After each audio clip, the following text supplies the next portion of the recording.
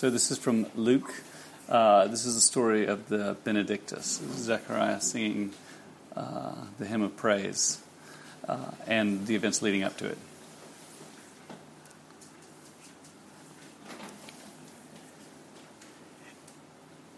In the days of King Herod of Judea, there was a priest of Abijah's division named Zechariah. His wife was from the daughters of Aaron, and her name was Elizabeth. Both were righteous in God's sight, living without blame according to all the commands and the requirements of the Lord. But they had no children, because Elizabeth could not conceive, and both of them were well along in years. When his division was on duty and he was serving as a priest before God, it happened that he was chosen by lot, according to the custom of the priesthood, to enter the sanctuary of the Lord and burn incense. At the hour of incense, the whole assembly of the people was praying outside. An angel of the Lord appeared to him, standing to the right of the altar of incense. When Zechariah saw him, he was terrified and overcome with fear. But the angel said to him, "Do not be afraid, Zechariah, because your prayer has been heard. Your wife Elizabeth will bear you a son, and you will name him John. There will be joy and delight for you, and many will rejoice at his birth. For he will be great in the sight of the Lord, and will never drink wine or beer. He will be filled with the Holy Spirit while still in his mother's womb. He will turn many of the children of Israel to the Lord their God. And he will go before him in the spirit and power of Elijah to turn the hearts of fathers to their children and the disobedient to the understanding of the righteous, to make ready for the Lord a prepared people." "How can I know this?"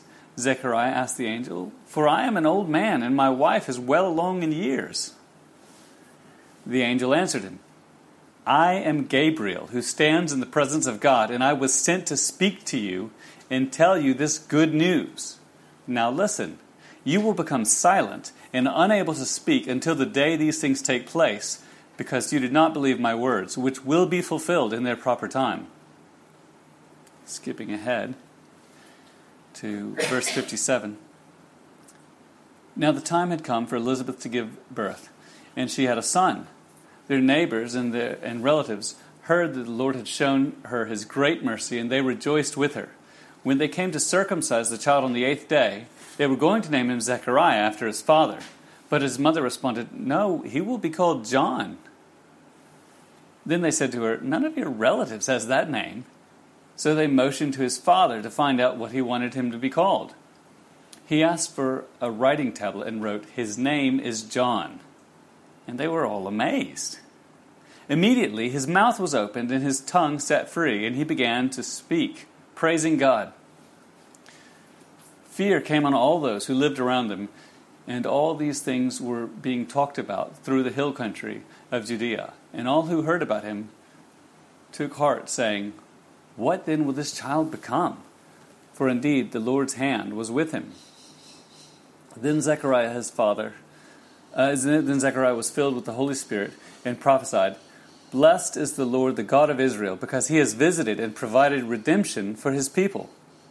He has raised up a horn of salvation for us in the house of David, just as he spoke by the mouth of his holy prophets in ancient times, salvation from our enemies and from the hand of those who hate us.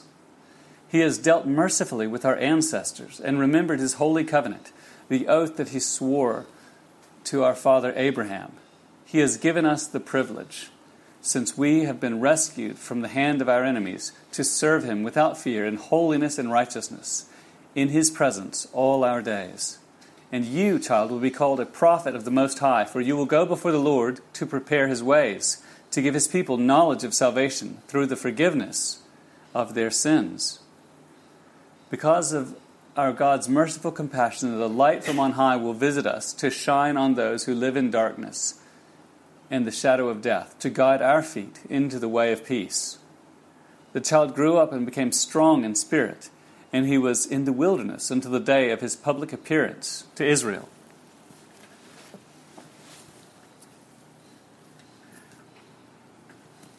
You know what, this might actually be a tiny bit high. There are two great hymns in Luke chapter 1. The first is the Magnificat, which is the name for the song that Mary sings after the angel announces that she will give birth to the Messiah. And the second is the Benedictus, which Zechariah sings when his son, who we know as John the Baptist, is born. The focus of the hymns is on Christ, but unsurprisingly, Zechariah also mentions the role that his own son, John, will have. A couple of decades ago, I had a chat with a girl who got a brief part in the Buffy the Vampire Slayer TV series. It was interesting to hear her explain the process of auditioning for the different roles. She told me that there was one job in particular that she didn't apply for because she wanted it so badly that the pain of not getting it would have been unbearable for her. So she just didn't apply. In God's providence, she somehow got the job anyway. There was some crazy story about how she met somebody who knew someone who offered the job without her even having auditioned, just based on some of the previous work that she'd done or something along those lines. But this story of a girl who almost sabotaged her own career because she couldn't bear the disappointment of not getting this gig that she wanted so badly, when I heard of it, I couldn't help but think I heard maybe a dim echo of poor old Zechariah. He would rather doubt an angel and make a fool of himself than go through the heartache of getting his hopes up and his wife's hopes up, only to have them dashed again, years after they finally got accustomed to not hoping for such joy. Now, I already know what some of the younger set are saying. Tim Carden, Tim Nugent, probably Timmy Dunn if he didn't go up to church, if he didn't go to kids' church. Yeah, whatever. Like you ever got to talk to a girl from Hollywood. Not likely. But, I mean, come on. This was over 20 years ago, and I had lots more hair.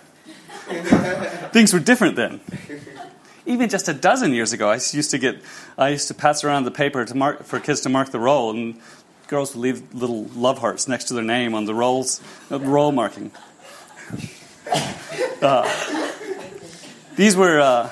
Things were different back then, as I say, when I had more hair. But this isn't a sermon about hair loss and its humbling effects. This is a sermon about voice loss and its humbling effects and how to prevent it. Say, for example, that you lived 2,000 years ago and you were an old Jewish man and you happened to be the priest on duty at the Holy of Holies. Let's talk about what you should do in the event that an angel shows up as you burn incense and tells you that your elderly, barren wife is going to have a baby. Well, I'll tell you what you should not do. What you should not do is ask for some kind of proof that what he's saying is really true. Because then he's going to respond with something like, what? You want some kind of ID or something? Assuming he talks like he's from Jersey. My ID is that I just showed up in the Holy of Holies with a message from God.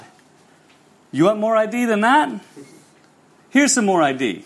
You can't talk for the next 9 months and 8 days until the boy I just prophesied about is circumcised and named. And everything that I just said turns out to be true. There's my ID.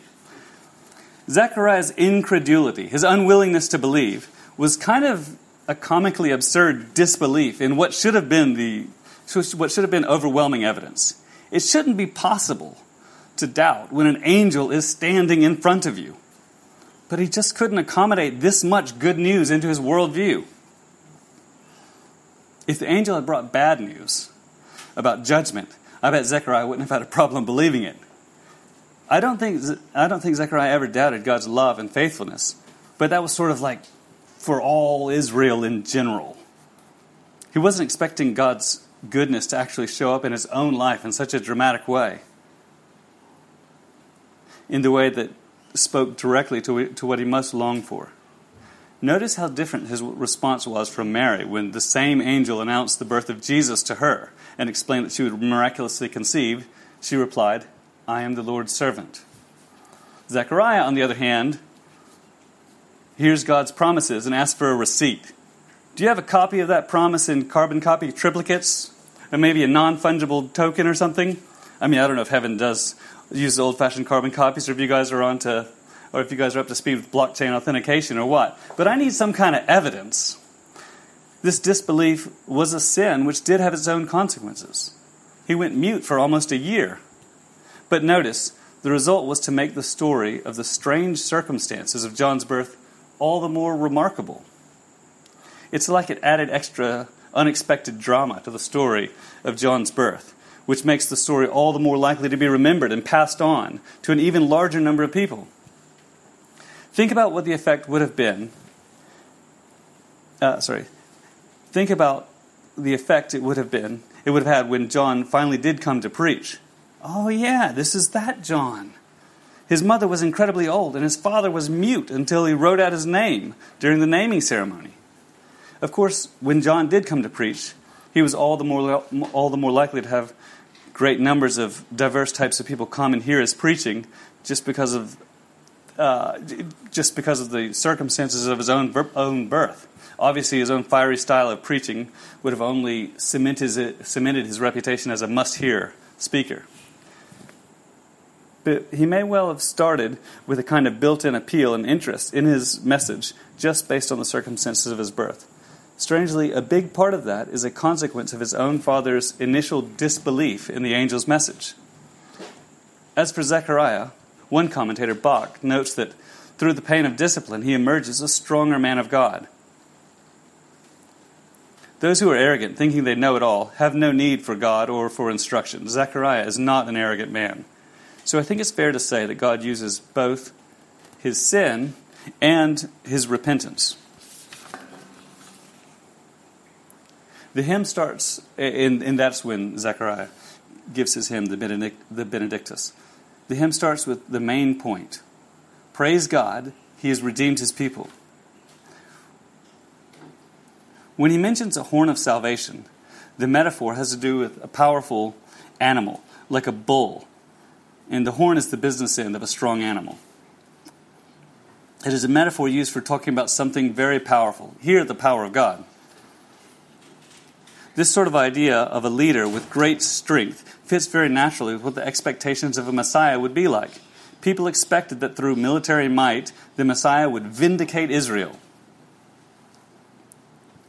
And what does the hymn say? Verses 69 and 70 are actually just one kind of long sentence, which we've got up here. But think how natural it would be for Zechariah to say this if he assumed that God was about to raise up a militaristic Messiah. He's raised up a horn of salvation for us in the house of his servant David. That's where the Messiah was supposed to come from David. Just as he spoke by the mouth of his holy prophets in ancient times. Salvation from our enemies and from the hands of those who hate us. The apparent focus on war, or military might be unexpected for modern readers, but it's like a remnant of the time before Christ when the Jewish people naturally associated the Messiah with military conquest for Israel. Personally, I think this is just evidence that Luke was a good historian. He captured what Zechariah really said. This is the earliest statement of someone who believes that Jesus is the Messiah. Notice how early this is. Jesus hasn't even been officially named by his parents yet. That happened 8 days after birth, on the day the boys were circumcised. At the moment that Zechariah gave his praise, Jesus was still in Mary's womb.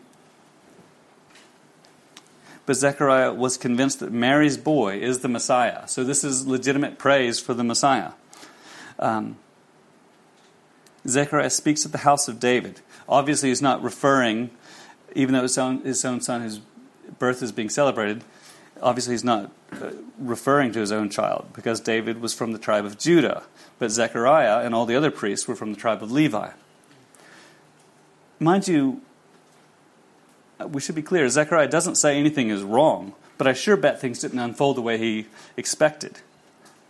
I bet he didn't expect his newborn son would grow up to be beheaded by King Herod. I bet he didn't see the crucifixion coming.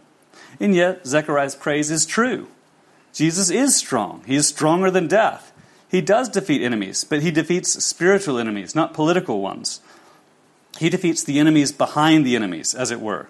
Rather than just defeating political enemies, he defeats the source of enmity. The second part of the psalm goes all the way back, not to David, but to Abraham, even further back. He has dealt mercifully with our ancestors and remembered his covenant, the oath that he swore to our father Abraham. I think the top line might be my favorite in the whole hymn. It sounds so odd at first. How exactly is he merciful to him? They died a long time ago. I think it means that all their turmoil, all the long, painful, difficult history of Israel, the slavery in Egypt, the breakup of Solomon's kingdom into the kingdoms of Israel and Judah, the destruction of both kingdoms by foreign powers, just as the prophets foretold, the narrow escape from genocide at the hands of Haman, that's written down in the book of Esther, and 1,000 other troubles. All of it was not in vain. At last God has come good on his promise of redemption. At last the Messiah is here to set things right. The praise begins, the second section, which deals with the promises God made to Abraham. Not promises to Abraham because God owed Abraham anything, or because God was so impressed with Abraham, but because God is a loving God who promises to bless the whole earth through Abraham's seed. Zechariah continues, He has given us the privilege, since we have been rescued from the hand of our enemies, to serve him without fear, in holiness and righteousness, in his presence all our days. What a picture of Christ setting all things right. It sounds almost like a return to Eden. How different would our life be? Your life be or mine, if we trusted God and lived without fear. Perhaps we would be less stressed, more loving. Lastly, notice the line, in his presence all our days. Remember that one of the titles for Jesus was Emmanuel. God with us is what that means. And that before he ascended into heaven, Jesus promised that he would not leave his disciples as orphans, but would leave his Holy Spirit with us.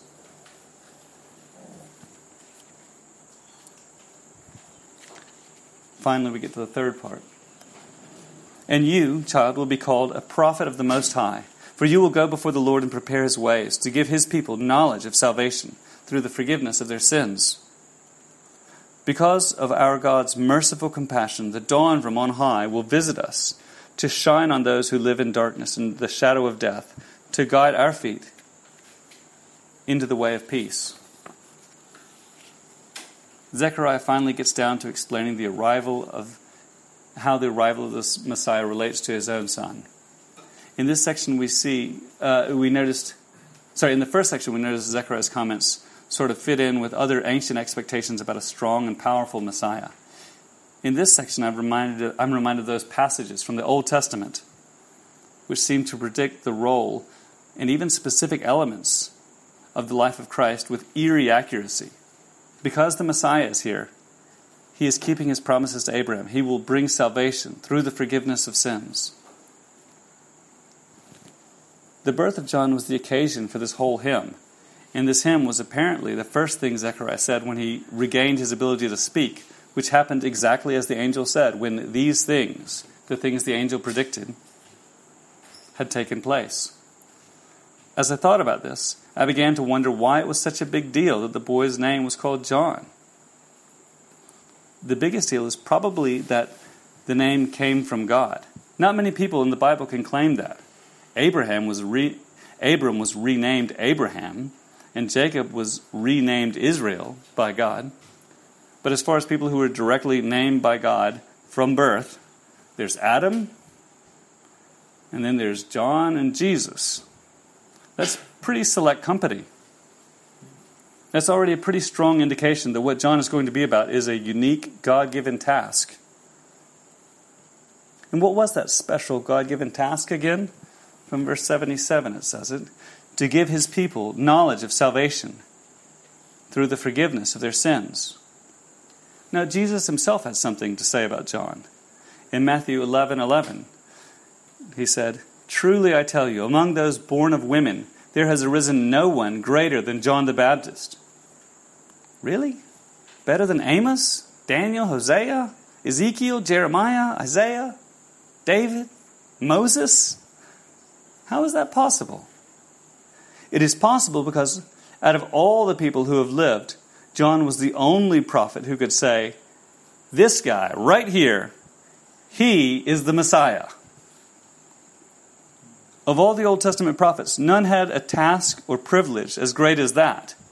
Certainly Moses said in Deuteronomy 18 that a prophet like himself, only greater, was coming. And certainly Isaiah spoke of the great hope coming into the world. But only John specifically identified the actual Messiah. And this is where things get interesting. In the second part of the verse of Matthew 11:11. He says, "Truly I tell you, among those born of a woman, there has risen none greater than John the Baptist. Yet whoever is least in the kingdom of heaven is greater than he." What? Does that include Tim Nugent and Andrew? And Neil? Greater than John the Baptist? Me? I'm a Christian, but I don't generally think of myself as greater than John the Baptist. But remember what made John the Baptist great. Yes, he preached with fiery conviction, and yes, he suffered for his message, but his true distinction was that he pointed people to exactly who the Messiah was. Of all the prophets, only he lived within the lifetime of the Messiah. He pointed people to the person of Christ. But he was executed. Think about this. He was executed before he ever had a chance to see Christ's death and resurrection. John died without knowing any of these, what we would consider fundamental truths about Jesus. People who follow Christ today take an understanding of all these things for granted. We live on the other side of God's great intervention in human history. Jesus took the punishment that rightly belongs to us. He died so that we can live in peace with God. We need only confess with our mouth and believe in our hearts that Jesus is Lord, and we will be saved from sin. We have the joy of pointing people to the person and the work of Christ. We understand much more clearly than John the Baptist ever could what it means that God was in Christ reconciling the world to himself. Because we live further along in redemptive history.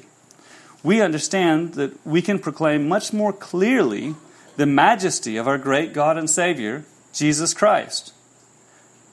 Zechariah celebrated the role that his son had been given when he sang over his newborn boy. "And you, child, will be called a prophet of the Most High, for you will go before the Lord and prepare his ways, to give his people a knowledge of salvation through the forgiveness of their sins. But consider our own calling before God, which Jesus gives after his resurrection, just prior to his ascension into heaven." Then Jesus came to them and said, "All authority in heaven and on earth has been given to me.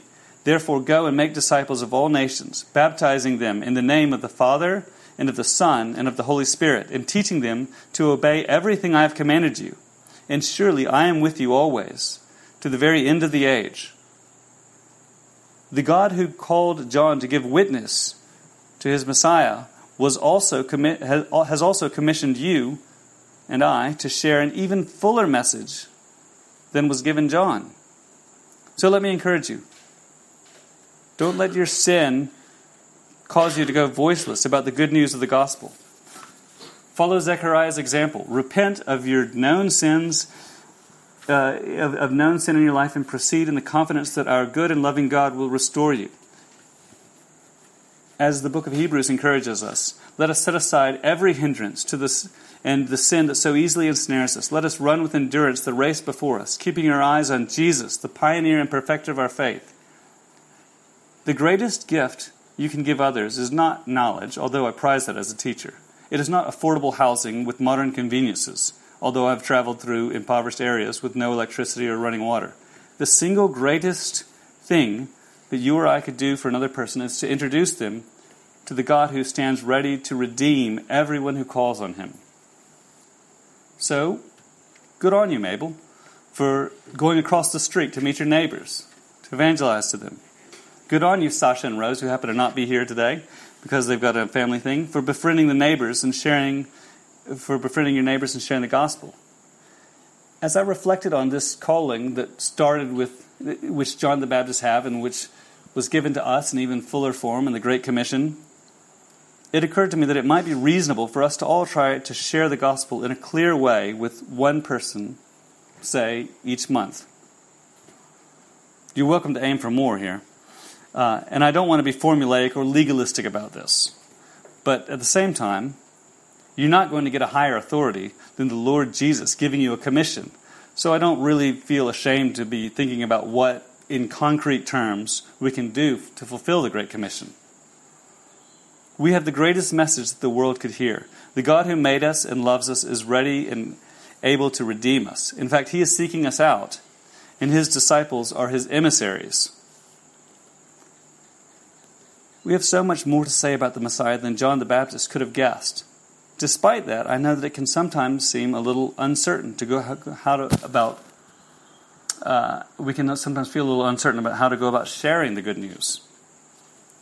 For help in this matter, D.A. Carson recommends a book called Marks of the Messenger. It's only short and it's very encouraging. A couple of online bookstores are having a big sale at the moment. And it's already been a great tool of God to prevent voice loss about the gospel. So I would encourage you to check it out, as it is likely to be of great practical benefit. But obviously the main thing is that above all else, we must delight in our Savior, whose birth we celebrate at Christmas. And from the joy that we have in knowing the God who loves us, from the overflow of that, we can share the good news of God's love for the world. All right. Shall we pray? Dear God, thank you for the love that you have for us. Thank you that you've come to us and that we can celebrate that at Christmas. Thank you that you've given... We have such a wonderful heritage of you reaching out to the world, even not only through your Son, but even through John the Baptist, to prepare the people to hear the message of your Son, and that we have a part to play in that too, sharing the knowledge of your love and goodness with the world. Thank you, Father, that there is a role for us to play in evangelizing the world and proclaiming your goodness. We pray these things in your holy name. Amen.